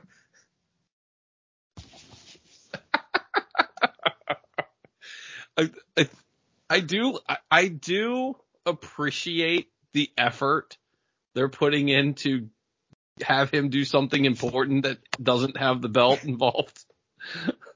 Because you kind of get 3 main events out of it, right? Like, or sure. if not more. Yeah, if not more, if you're counting, Look, Cody Brock is way more important than the title match. Well, that title match for sure. Well, yeah, I meant the Raw title match, yes. We didn't get to talk about it because you weren't here, but Glenn and I talked about how I specifically brought up your point about the Intercontinental title, and then they did what they did at Money in the Bank. You know how you were saying the Intercontinental title feels bigger than Seth's title? You literally have a world title contender come out to confront Gunther. It's like, it's a big match. I'm happy about it. It's just a little weird that we had kind of all agreed that the last time we saw Drew McIntyre, he's not the guy we wanted to win. We wanted Sheamus to win, and then Drew McIntyre comes back and they're like, okay. Yeah, but the crowd does want him to win. I mean, we have to keep coming back to say it worked immediately. Like, no, when I say it's funny, I mean, like, it's kind of funny that the last time the crowd definitely wanted Sheamus more, but it's funny. Yeah, but like if Sheamus wasn't in that match, that it wouldn't have been a thing. Oh yeah, I'm not saying it wasn't. I'm just pointing that out. It's interesting, yes. What else happened on Raw? I'm trying to think here. Well, no, we haven't mentioned this, and I do want to make sure we mention it because I do love it. The Maxine Dupree stuff. Oh, I've been meaning to talk about Maxine Dupree for 2 months now, because ever since she started coming out there, and like the very first time she kind of half-heartedly put up the peace sign, it's been tremendous the whole way through. It's been awesome. Are we really not going to talk about it? About it's a direct ripoff of Chase U. Oh, it is kind of a direct ripoff of Chase U. Like awkward how much it's just them replicating. She's not a ripoff of Chase U. The concept of what they're doing is a ripoff of Chase U. She's something else completely. I can't even describe, but this was a complete accident, by the way, because what they were trying to do is do something with Otis and the models. And then they realized, oh no, Chad Gable is too good. Somebody was like, okay, of all these 5 people, they need him to lead all these segments, basically, right? Like he's kind of the ringleader for all of this because he's the only one that can. I'm not going to say can, but he's the only one that's been proven to be able to. because he's tremendous and he's the reason he was our Jobby Award winner. Yes, he's outstanding. He's wonderful. But again, in fact, he's made us look even smarter by picking him as Jobby. Was phenomenal. But the point is, this is uncomfortable. Like, it's awkward. If the idea of the new NXT was to roll out characters and try and then rip them off, I don't think that should be the way that it goes. And you could say it's already a little bit awkward that they just took Elektra Lopez out of Legado and threw in Zelina Vega. Like, that was already weird. To just completely rip off a gimmick and pretend like how do you go on NXT? Like, again, by the way, to be fair though, like, they've been called the Alpha Academy since 2020. But they never did anything like this with it. No, the graduation segment was a complete rip. Yeah, and that was the thing. And that's the first time where it really felt like it, because everything else, it's been different. Yes. It was more of an odd couple thing than that. But yes, the graduation segment was utter and complete ripoff of Chase U. And I get it, this is pro wrestling. But if it's just the one segment though, and it's not their entire gimmick, then it's fine. I guess. Because they've had other segments that have ripped off that, you know what I mean? Like, I know, but it's also adding in the element of the female performer that we didn't know if she was good enough. I mean, it's the only difference is I feel like this is like the hot chick that was too good for everybody that has been brought into the. I'm not trying to tell you that there aren't subtle differences, but like it's the Breakfast Club versus whatever. Yeah, that's true. That's true. It's the same thing to the point that it was awkward watching it because I don't know how they just go back to doing Chase U. Like, I don't. It's very weird, man. It's very weird. I mean, I was gonna say I won't go as far as to say I don't know how they go back and do Chase U. I mean, the gimmick is not the same. It's not the same. That segment was the same as a segment they did, but like they don't come out and say they're part of a college and they're trainers. Right, but what are you graduating from? Their training program or whatever. Okay. Like, I don't know. She's an official member. I don't know whatever bullshit thing they made up to make it different. And I'm not telling you that it's the guy's. It's not named. Gable U. Gable U. But you're. Well, they had the name first. That's fine. They never did anything with it.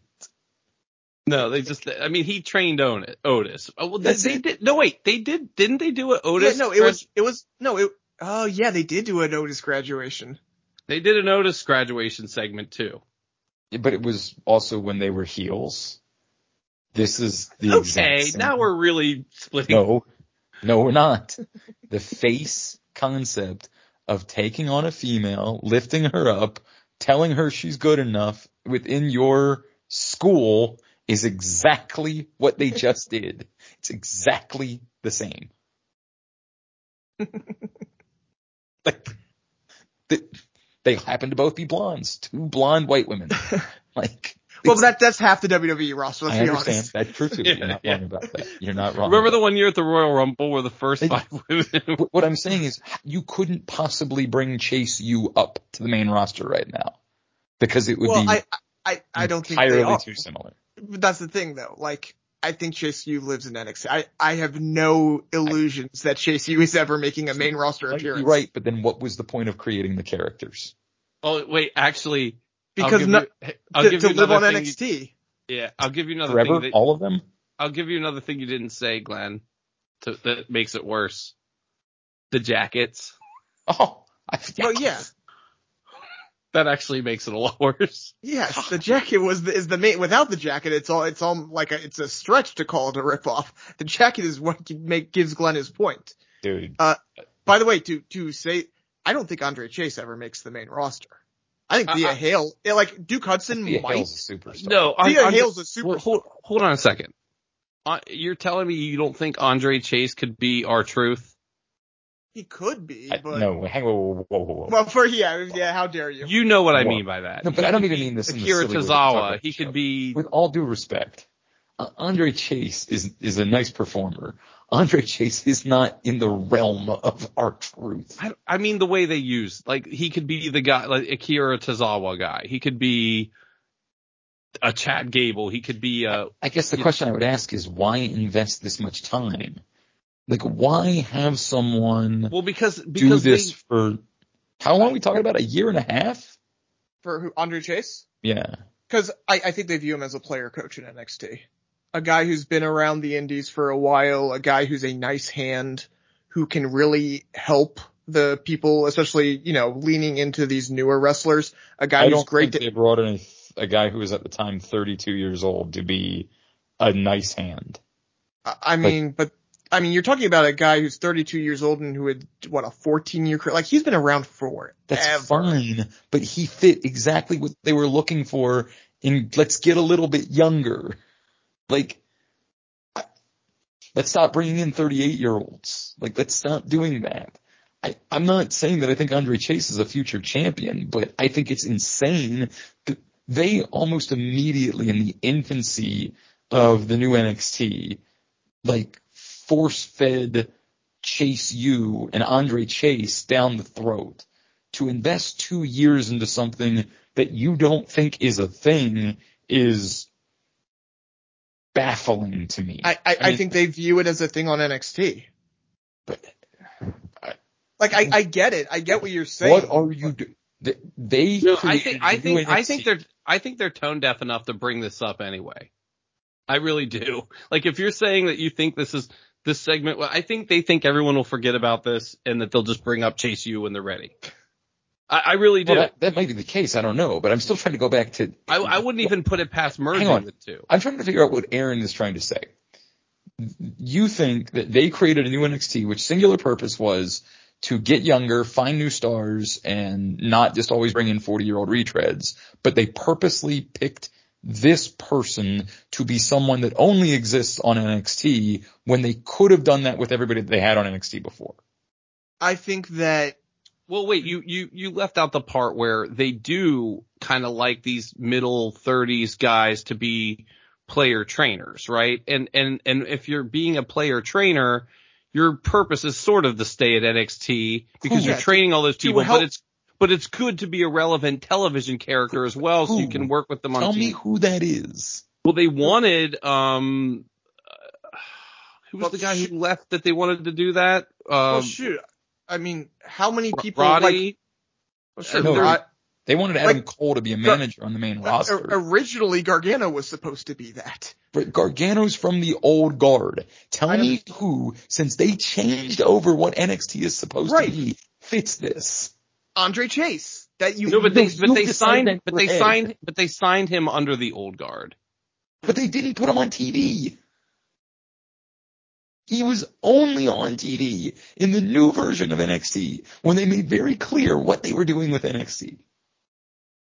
But I think that, by the way, I think Joe Gacy might be that. Yeah, I was going to say, he wasn't really on TV either. I think Joe, you're talking about these guys, I think it's Andre Chase and Joe Gacy. You're telling me what your opinion is. Yes, I'm saying my opinion. You're not presenting me anyone yet. Not a single person that actually fits this. Just, I think it might. Yeah, I mean, no, I don't have the absolute proof that neither Andre Chase or Joe Gacy will ever be called up to the main roster. I believe that Joe Gacy and Andre Chase will not be called up to the main roster. I think that they will be released if they don't think they're good enough. I think it's insane. Like, I think that what you're saying, if there's a modicum of truth to it, they should burn the whole place down. There is no point to this. There is no need to do what they did to NXT. They could just have Chris Hero be this guy for forever. They didn't need to get younger versions of people that could just be in NXT for forever. That's nonsense.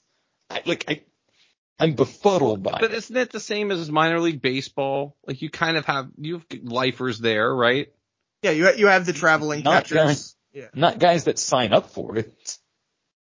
Well, I'm sure he doesn't want to be a lifer, but I'm sure again, Aaron's pointed out, like, a guy like this, 14-year veteran, Like maybe he doesn't think it'll ever happen. He's a 14-year-old veteran that's 40 years old. Like Right.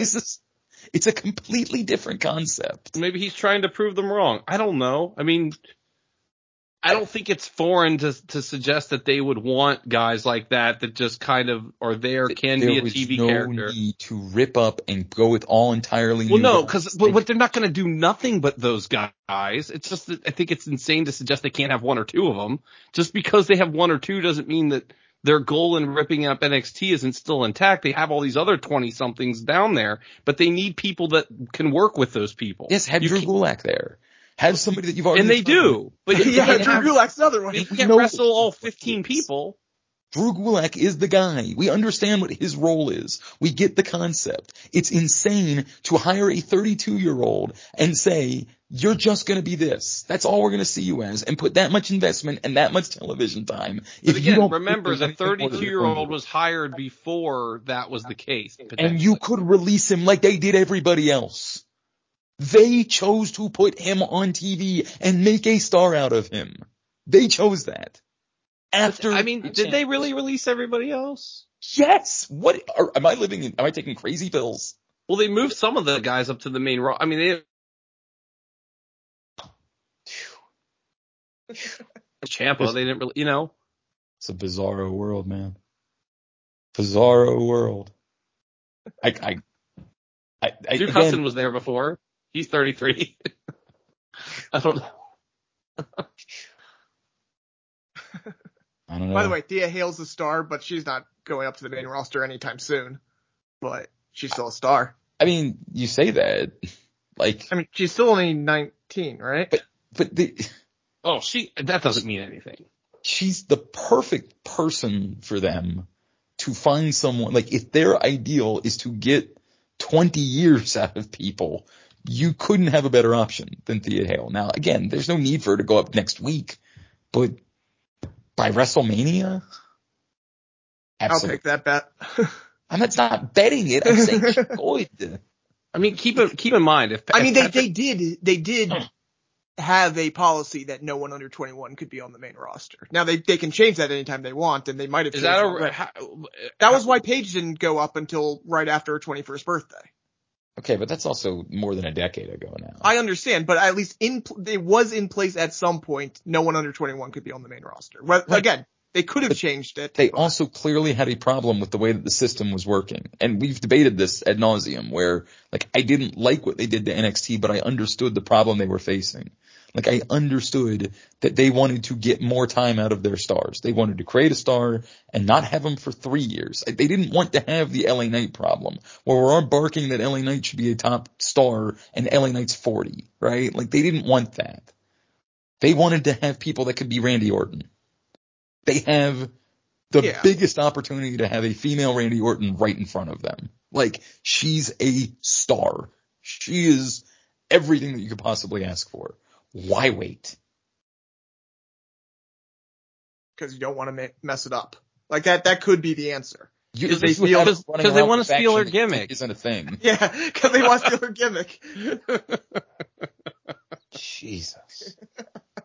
I don't understand anything. That would be a great... If all of a sudden she turns to just completely rips off the gimmick entirely, starts going crazy, being just the ultimate energy person. I did. But going back to what started all this shit to begin with, I did love Maxine Dupree trying to do the worm. That was just great television.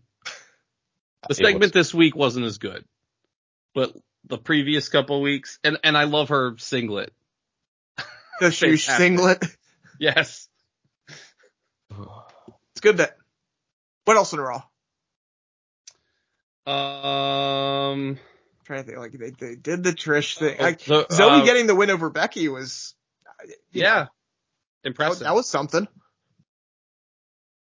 What does that do to what you're trying to do, though? Because, it wasn't really that underhanded, was it? A little bit.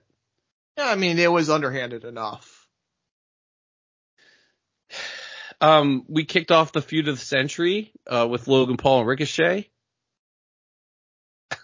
Cool.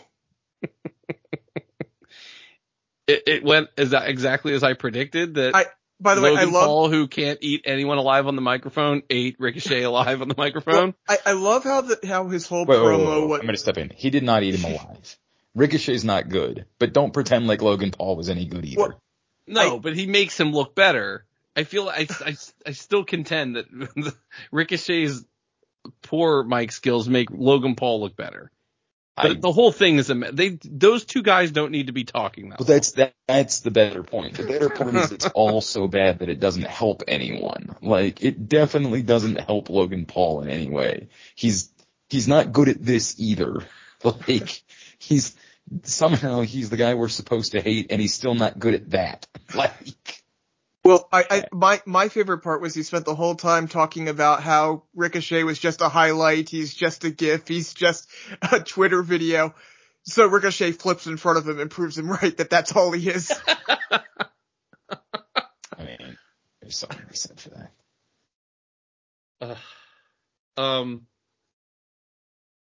Yeah, the match will be good. I mean, we know that. It'll be fun. Yeah. Glenn, aren't you looking forward to that one? I mean, I don't know what you want me to say here. We've been through this. Let's see. Was there anything else from Raw or SmackDown? Oh, Grayson Waller Edge. Yeah. Good match. It was cool, you know, like it created kind of a moment. I don't really know if it feels like it's just a thing that happened. The shame is it sets up for you should do it again and let Grayson Waller win. Yeah. Sure. Of course you should. Did you say unfortunately?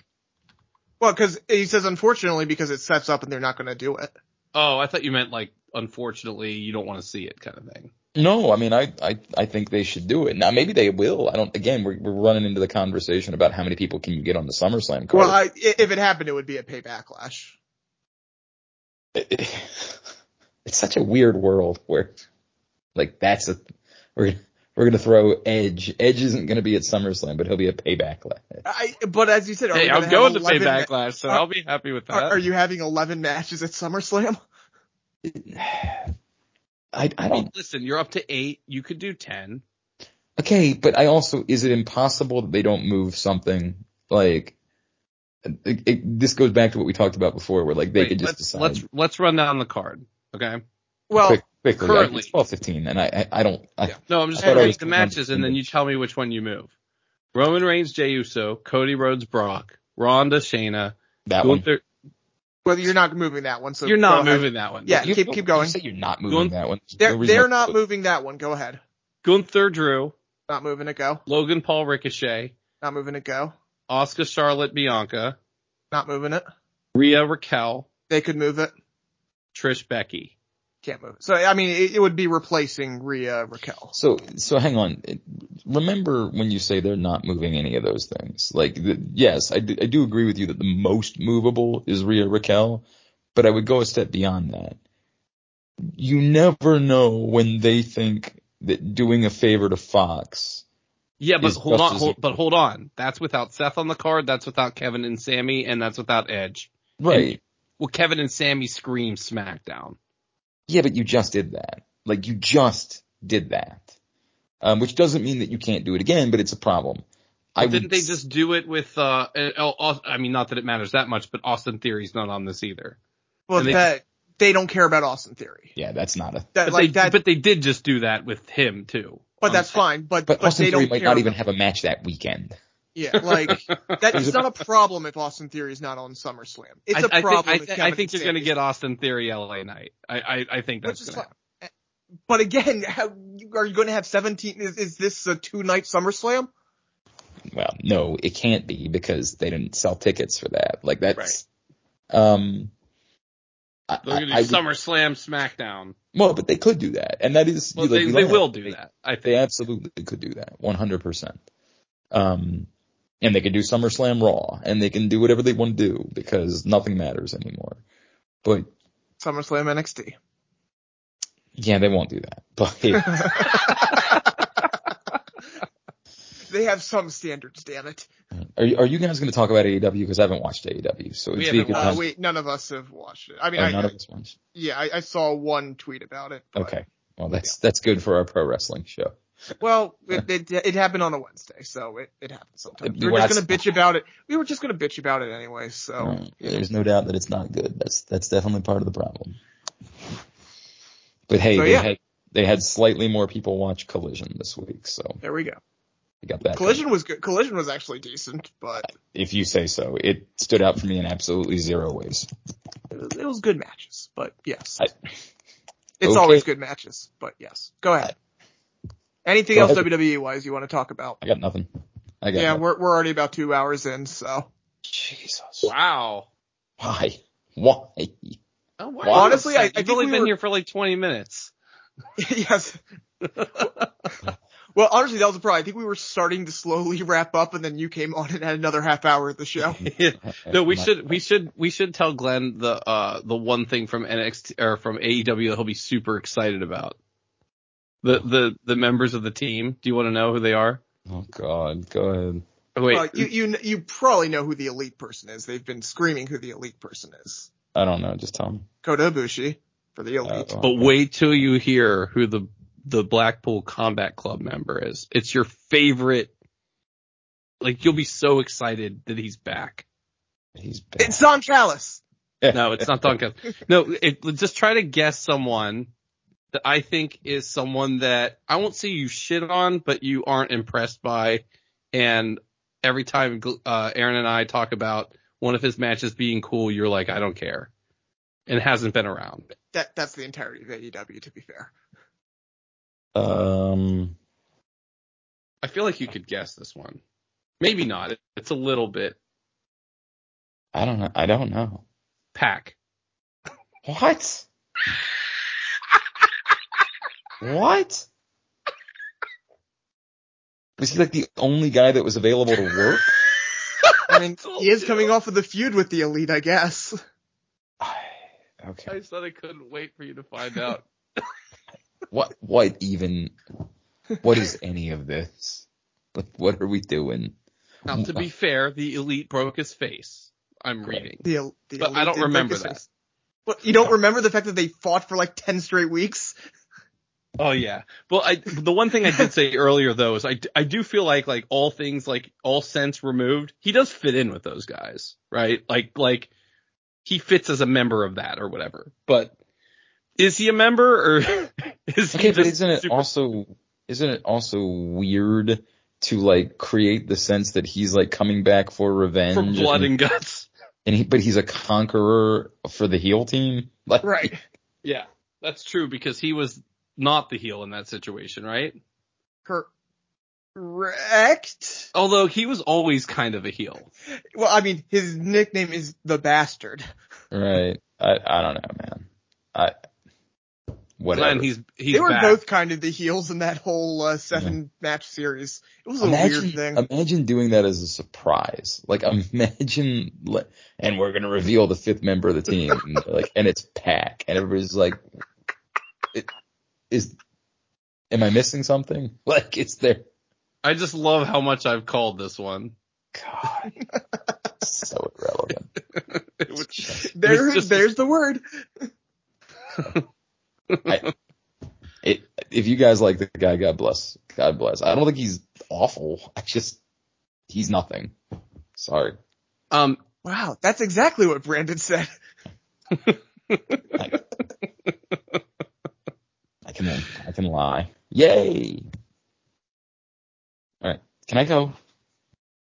Yeah, to give your plugs. Great. Oh, by the way, the NXT year over year was up 15%, which I think is pretty interesting. I just saw that come across. All right, at Glenn Clark Radio, GlennClarkRadio.com for me. Sorry, I'll be here next week, but then I won't be here the week after that. So that's what I got for you. God, what kind of guy misses shows? Yeah. What a piece. Yeah. I'll tell you who doesn't. The Constant. That's right. The Constant. The Constant never lets you down. All right. Brandon, shows. All right. We just announced 4 shows this week. We have Lil Tracy on, it's not my wife, but, a rapper playing on September 16th, Head Automatica, with Foxy Shazam, which I think that's just like an awesome show altogether, on September 30th, Tesseract on October 8th, and the greatest, most uplifting band name, Dying Fetus, Maryland's own, actually, playing on November 18th. All tickets for those shows will be on sale Friday at 10 a.m. And I'm pretty sure I saw them at Creation Fest. That's a really Dying specific Fetuses was at Creation Fest. That's a really specific joke. Like, that's a joke for like 3 people in the world, and they definitely don't listen to this show. I mean, I get the joke. Yeah, I know you get it. All tickets are at ramsheadlive.com. Follow us at ramsheadlive on Instagram and Twitter.